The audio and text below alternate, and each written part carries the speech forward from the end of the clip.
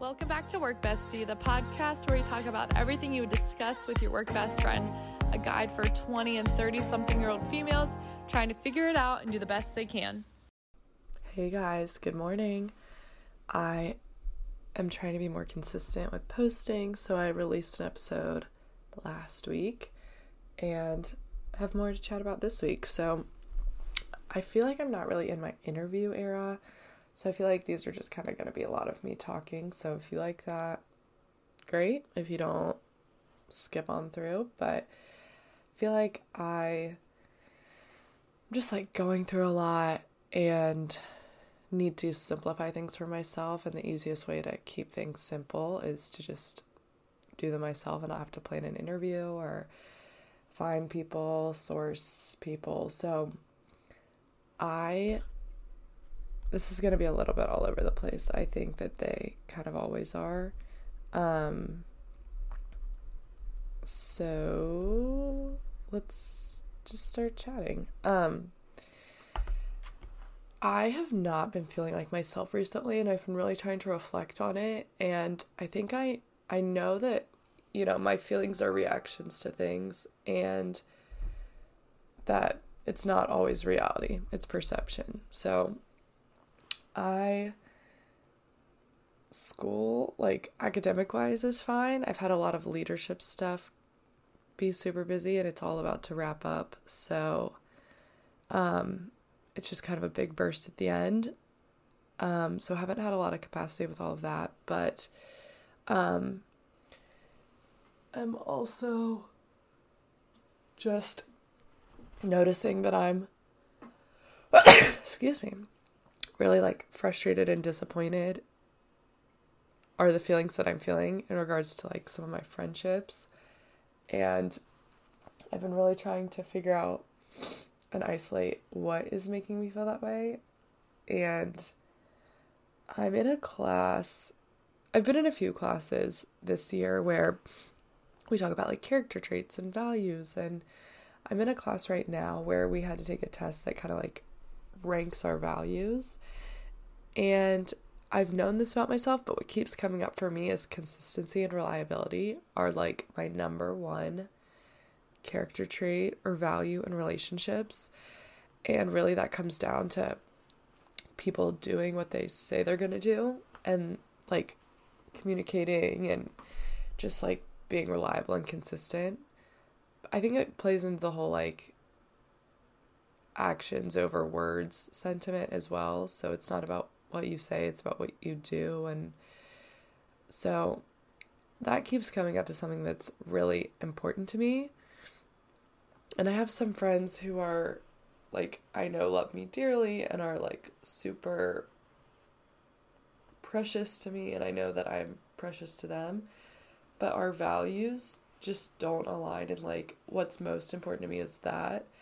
And I haven't flushed it out with them, but they cancel on me all the time, or they show up an hour and a half late to something one-on-one that we have scheduled without communicating. And it's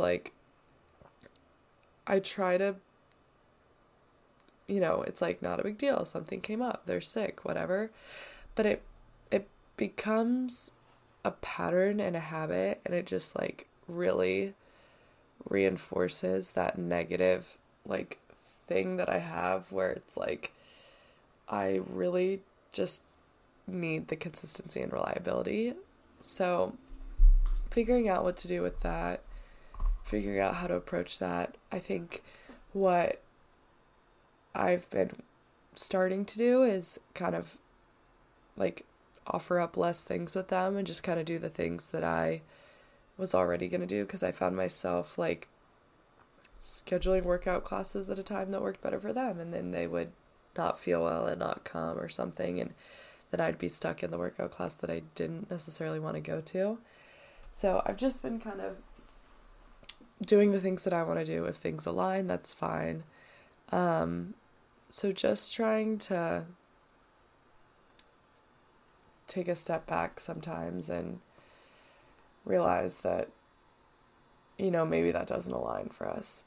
And talked to my friend Kate last night, and she was talking about how one of her close friends is like kind of flaky and the same thing, and she, you know, sometimes just has to take a step back and then they'll initiate and it'll kind of like realign. So I don't know, that's one thing. I feel like, and I might have said this last week, but when like everything else in your life kind of feels a little up in the air, like going through a breakup, redefining relationships with your family or whatever, all these other things, not knowing where I'm gonna live, you want your friendships to feel reliable and consistent, and when it doesn't, it feels like very unsettling and the foundation feels a little rocky. So I think that's part of the reason I'm feeling pretty unsettled as well. I think aside from that, like, I have just been so fucking sad, like, and I was talking this week in therapy, like, I'm just tired of feeling sad. I know I can't, like, force myself through it or push myself through it or, like, make myself be farther along, but I'm just exhausted from being sad. And, like, I think I've just had, like, a lot of big emotions recently, and I'm kind of all over the place in the range of emotions, and really would love a break. But I know that is not something that I get to choose the timing or the pace of. And I know that things have been hitting me harder because I do feel more fragile and vulnerable. And I, you know, have told my friends I'm having a hard time. I've told my parents I'm having a hard time. But it's not their fault. I just don't think people believe me because I'm the friend that's always fine. And Kate described it to me last night. She said, you're always so, like, gritty and resilient and still soft, and like, people just don't know what those people need. So friends don't know what the gritty, resilient person needs. So I had this realization yesterday when I was out and about and just, like, trying to think about why these feelings are hitting me so hard and why I'm having such strong reactions to situations with my friends or things people are saying to me. And I truly believe it's because I'm the always fine friend. Even if I tell people I'm not really doing okay, I think it manifests differently for me because I'm fairly high functioning, so I'm able to still go to class, still get my stuff done, even though I truly feel debilitated. And when you're the always fine friend, it's not just I'm always fine. I think people think that things don't affect me. So if a friend were to cancel on me, or, like, something were to come up, or they were to not feel well, I imagine them asking one of our other friends, do you think Taylor will care? And that friend would say, no, Taylor, like, she would understand. It's totally fine. And while that is true, I think people don't take the time to realize how people who, you know, have perspective or, you know, understanding, things still affect them. And throughout kind of navigating all of this stuff, I've been, like, telling myself in each instance, this isn't a big deal, this isn't worth getting upset over, this isn't a big deal. But I believe it's more of the cumulative impact, and I never know if I should address something in a moment and be like, hey, when you canceled, like, or you being late hurt my feelings. But I normally try to give myself a little space and be more objective, and then by then the time has passed. But then it happens again, and I'm, like, building up a little resentment, but I've never addressed it with them, so how would they know? And then it still doesn't feel like the right time, and then because I'm feeling more resentful, I feel like I'm worried my reaction will be out of proportion. So I kind of put myself in these situations sometimes where I don't, like, address things in the best way, because in this moment it really isn't a big deal, but then it, like, becomes a big deal. So trying to think through that. I think one of the scariest things for me is telling the people, not necessarily closest to me, but like close to me, how something they do makes me feel. Because I have had times in my past, in past relationships and friendships where, for example, in high school, there was this friend group of 4 girls, and I was independently friends with all of them. And I remember telling one of them, hey, why don't we all just hang out? Like, I would love to hang out with all of you guys because we're all friends. And then I just, like, totally got on the outs with all of them. And, you know, obviously I don't have all the context, but it obviously was devastating to me in high school. And I think that remains with me as evidence that if I tell someone how I feel, especially when it's kind of like the mass is with the other group, it's so easy. Like, I'm the easy one to kind of like kick out or disregard. And so I think that fear of saying how I feel, like, I would rather be in a relationship where I guess it feels like I'm willing to take the brunt and not tell them, because it's better than not being in a relationship with them. So kind of trying to figure that out. But I did, because I don't think everything is worth addressing, but it's figuring out what's worth addressing. But if I decide something's not worth addressing and then it becomes a thing again, it's kind of that cumulative impact that I talked about. So I have historically been nervous to tell my friends how I feel about things that could be perceived as small. But yesterday I talked to one of my friends, and I was really, like, I felt good afterwards. I kind of, like, she came over because I told her I, like, wasn't really doing well, and I, like, just gave her the rundown kind of on everything about how I'm feeling about things. And she is also the always fine daughter, friend, so she was able to really resonate with that. Her parents will tell you, oh, we don't really have to worry about you. She's also one of 3 daughters and the eldest, so I think that probably plays into it as well. It's just a role that we feel we've had to play our whole lives, to always be the backbone and the one that's fine. And then in addition to all of that on friendship as well, I have been feeling like I am not mutually best friends with my best friends, if that makes sense. And for a long time, like since college, I've kind of steered away from the term best friend, because I don't have a best friend, and I feel like it puts a lot of pressure on relationships. And I just think there are ways to have multiple people that you're really close with. Sometimes I'll say one of my best friends, one of my closest friends, but I just don't have a best friend, and all of the people that I kind of view as my best friends have other best friends who are truly their best friend.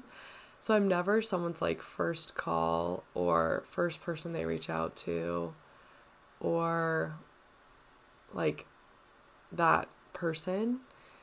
And especially, going through a breakup, I don't even think when we were together, I think he viewed his brother as his best friend. So I truly just do not feel like I have a best friend, but it's a whole nother thing.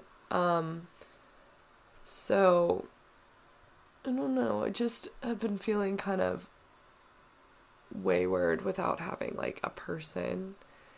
And like, thankfully I have a lot of people, but for some reason it's been hitting me hard recently about not feeling like I have a primary person. I think when I was in a relationship, I was able to kind of go to him with anything. So I could talk about, like school. He understood school because we went to the same grad school. He understood my friends. He understood my parents and all of the dynamics among friends and parents and school. And when you don't have that sounding board, it feels isolating, and I just feel like I'm like stuck in my head all the time. So yeah, I've just been sad and lonely, but I think I've been trying to journal more and get it out. Therapy's been really good. Talking to my friends. You just kind of feel like a broken record after a while with your friends about being sad about a breakup, because it's just the same thing over and over. And there's nothing to do about it. Like, there's no tools, there's nothing to figure out. Which is something I talked about in therapy this week. I think I was a social worker, I'm an oldest daughter, I'm a fixer, I'm a solver, and I need to put down the tools because I don't need the tools, because there's nothing to figure out. I've been trying to figure out how to fix things, and like for a long time, obviously before our relationship ended, and there's nothing in my control to fix. There's nothing to be done. So my therapist was like, what if you recognize there's nothing to be done?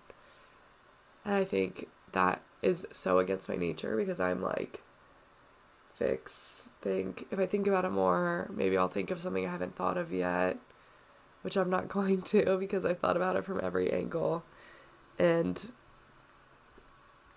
I don't know. I just obviously wish things were different, and I just am grieving, particularly the first 2 years of our relationship, where it was just like literally the best. And then just like our future. So it's like a lot of grieving when you're grieving the past and the future. I just don't want to be with anybody else. I think that a part of me will miss him forever. And I feel overwhelmed by that, for sure. So I don't know what to do when there are no tools and there's nothing to fix. So I feel a little aimless, and like don't really know how to proceed, because I'm still feeling sad, but there's nothing to do. So how do I move through it? And like, what do I do to keep things going and keep the progress? So I don't know. Feeling that's kind of just where I am. But I saw this TikTok this week, and it has been something for me a long time to care about being considered. I think consideration is such an underrated love language, and not love language in the way of like the 5 love languages or whatever, but in the way where when you consider other people, or when you feel considered by others, it is just truly the highest form of love. So I'm going to read this little sound bite that I heard. So it says, I want to be considered.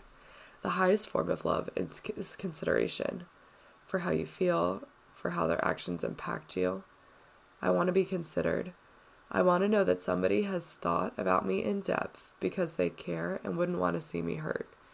They wouldn't want to just disregard me or my feelings, and I think being considered is so underrated.